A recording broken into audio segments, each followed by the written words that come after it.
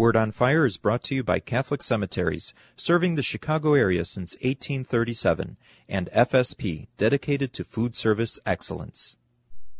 This is Cardinal Francis George, and I invite you to join me for the next few minutes to reflect with Father Robert Barron on the Word of God, which is the Word on Fire. Father Barron will challenge us to open our hearts to the Word on Fire, which is God's word of love for each of us. If our hearts are open, the Lord can change and transform us so that we might speak with love about the one who is love. The Archdiocese of Chicago, through the generosity of Sacred Heart Parish in Winnetka, now presents the Word on Fire. Peace be with you. Friends, we've come today to the end of our Advent season, the fourth Sunday of Advent. And it's only appropriate that in the readings, it's as though the whole of the Old Testament is gathering. The Old Testament is seen by Christians as the anticipation for Christ, the preparation for Christ. And now we see in these readings as though all the seers and sages and prophets and patriarchs are coming together and they're pointing in the direction of Christ. There are three figures and three lessons I want to concentrate on in this homily.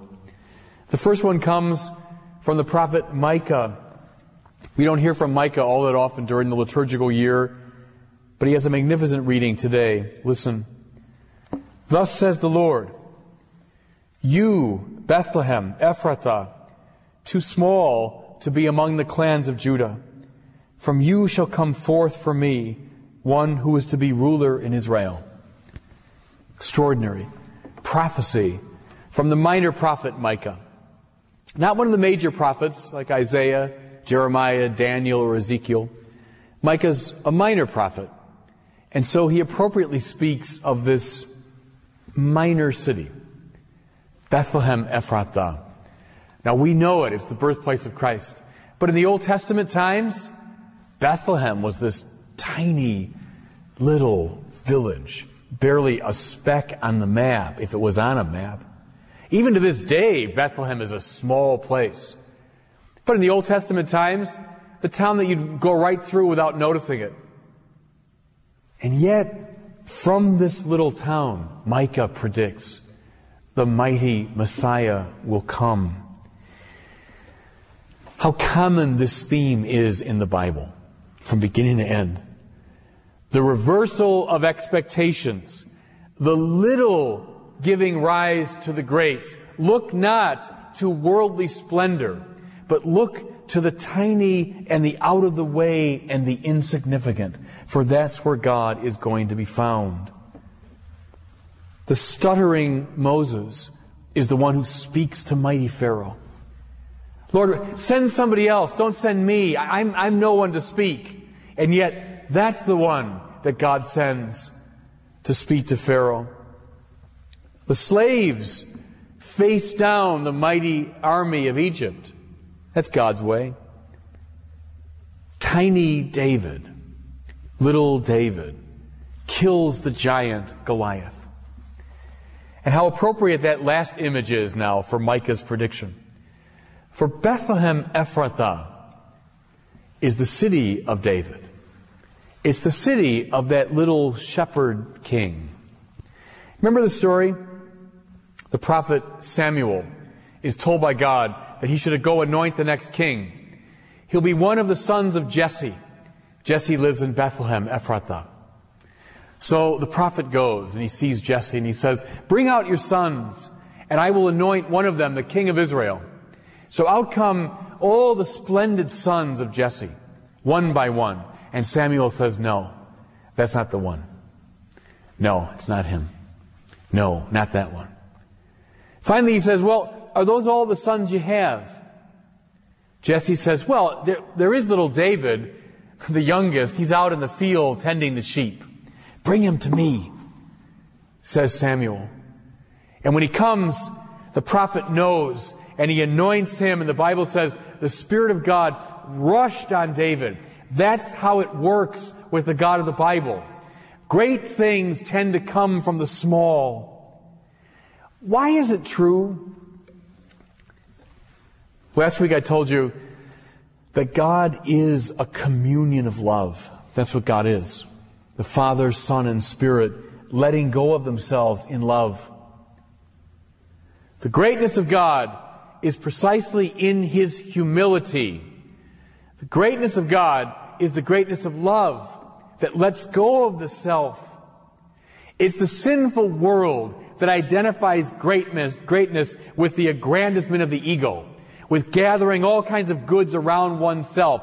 But the Bible keeps saying over and over again, that's not real greatness. And so this lesson. You want to know where the Messiah is coming from? Look to little, out-of-the-way Bethlehem Ephrathah. That's where the Messiah is coming from. Great things come from small things. You know, the last of the Lord of the Rings trilogy is appearing just now, really, as I'm speaking to you. Who's the hero of that story? Well, there are all kinds of impressive, great figures, elves and wizards and men. But they aren't the heroes of the story. The hero is little Frodo, the hobbit, a halfling, a little person that you wouldn't normally notice. Why is he the hero? Because he's the only one in that whole company who is humble enough to carry the terrible burden of the ring. All the other great people would have been seduced by its power and undermined by it. But Frodo is the one who is small enough and humble enough to perform this great task. I've told you many times, Tolkien was a Catholic, and that story is filled with the biblical spirit. Great things come from small things. There's a first lesson now from this fourth Sunday of Advent. Second figure and second lesson is Elizabeth. Listen to the gospel. Mary set out, proceeding in haste into the hill country to a town of Judah, where she entered Zechariah's house and greeted Elizabeth. When Elizabeth heard Mary's greeting, the baby stirred in her womb. Elizabeth, the cousin of Mary, the one who was thought to be sterile, is now in her 6th month. Elizabeth stands for a whole group of Old Testament women. Sarah, the mother of Isaac. Sarah was an old woman in her 80s or 90s when she becomes pregnant. She who is thought to be sterile gives birth. The unnamed woman, who's the mother of Samson, the great prophet. She too was thought to be sterile, and she gives birth.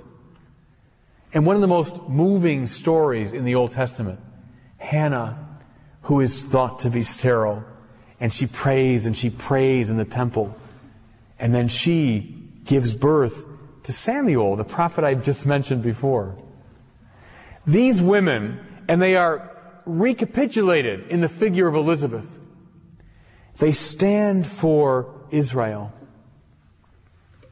Sterile in sin, yes. Sterile in infidelity, yes. Incapable of achieving salvation on their own, yes. They stand for the human race, bedeviled by sin. But yet, in and through God's grace, even these lifeless people can give birth. Through God's grace, even our sin can be transformed. Through God's grace, even impossible places become the ground of possibility and hope and life.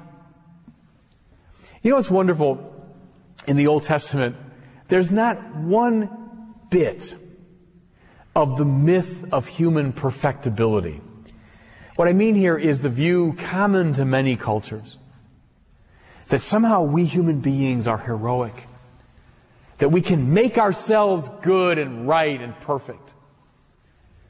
Not one bit of that in the Bible. Not one bit of it.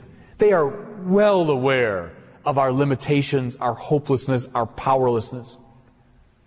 And yet, they're equally aware, they're more aware of God's transforming grace that can bring from that darkness light, can bring from that lifelessness life.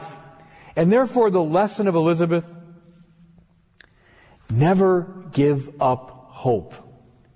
Never give up hope.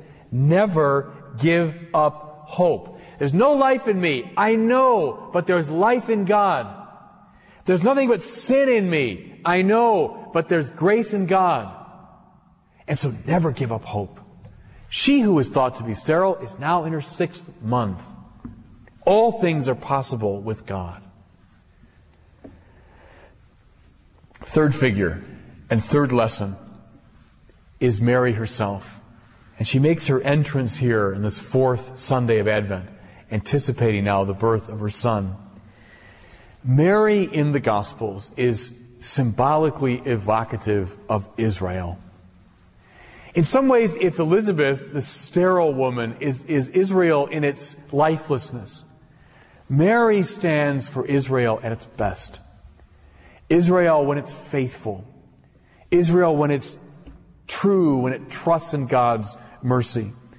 Do you remember in John's Gospel, the account of the wedding feast at Cana? There's Mary with Jesus, and she says, they have no more wine. It's as though she's speaking for the whole of Israel, that had run out of life, that had run out of what makes life wonderful. And she notices that, and like a prophet, she says to the Lord, they've run out of wine. And then in that wonderful line, she says to the steward, do whatever he tells you. Christians, that's Israel at its best. Israel when it trusts in the Lord. That's what Mary stands for. As our gospel opens, she's just heard the word of the angel, telling her she is to be the mother of God. And she trusts. She believes. She accepts the word. And what does that do? It leads to our gospel today. Mary setting out in haste, proceeding into the hill country. When you trust in God, when you've turned your life over to God, when you allow God to work in you, then you are filled with zeal and energy and life and mission, and you know what to do and where to go. I love the fact here that Mary goes, she moves, and she knows where she's going and what she's about. I think I've told you before, in Dante's Divine Comedy, when he's on the Mount of Purgatory and he comes to the level where the slothful are found, those who are just too lazy in life. They're made to run, and as they run, they hear this passage over and over again. And she went in haste. And she went in haste. Mary is filled with trust in God, and so she knows where to go and what to do. I love Elizabeth's benediction to Mary. Quote, blessed is she who trusted that the Lord's words to her would be fulfilled. What's Mary's grace? That she cooperated with God's purposes. That she trusted. Did she clearly see what was coming? No. Remember that great prayer of Thomas Merton, my Lord God, I have no idea where I'm going. Well, that's like all of us. We don't see the future clearly. Neither did Mary. Yet she said yes. The three great lessons, therefore, great things come from small things. That's the message of Micah. Never give up hope. That's the message of Elizabeth. Trust always. That's Mary's message. And God bless you. I hope that you were moved today by the Word on Fire. I pray that together we might become a people on fire with love for God and neighbor here in Chicago and wherever these words are heard. Until we join Father Barron again next week, I'm Cardinal Francis George. God bless you. Most interment arrangements at the 42 Archdiocese of Chicago cemeteries are made through a pre-need plan. Your thoughtful planning today is economically prudent and contributes to peace of mind for you and your loved ones. Catholic Cemeteries counselors are available at your convenience. For more information, call 708-449-6100. Catholic Cemeteries, serving the Catholic community since 1837.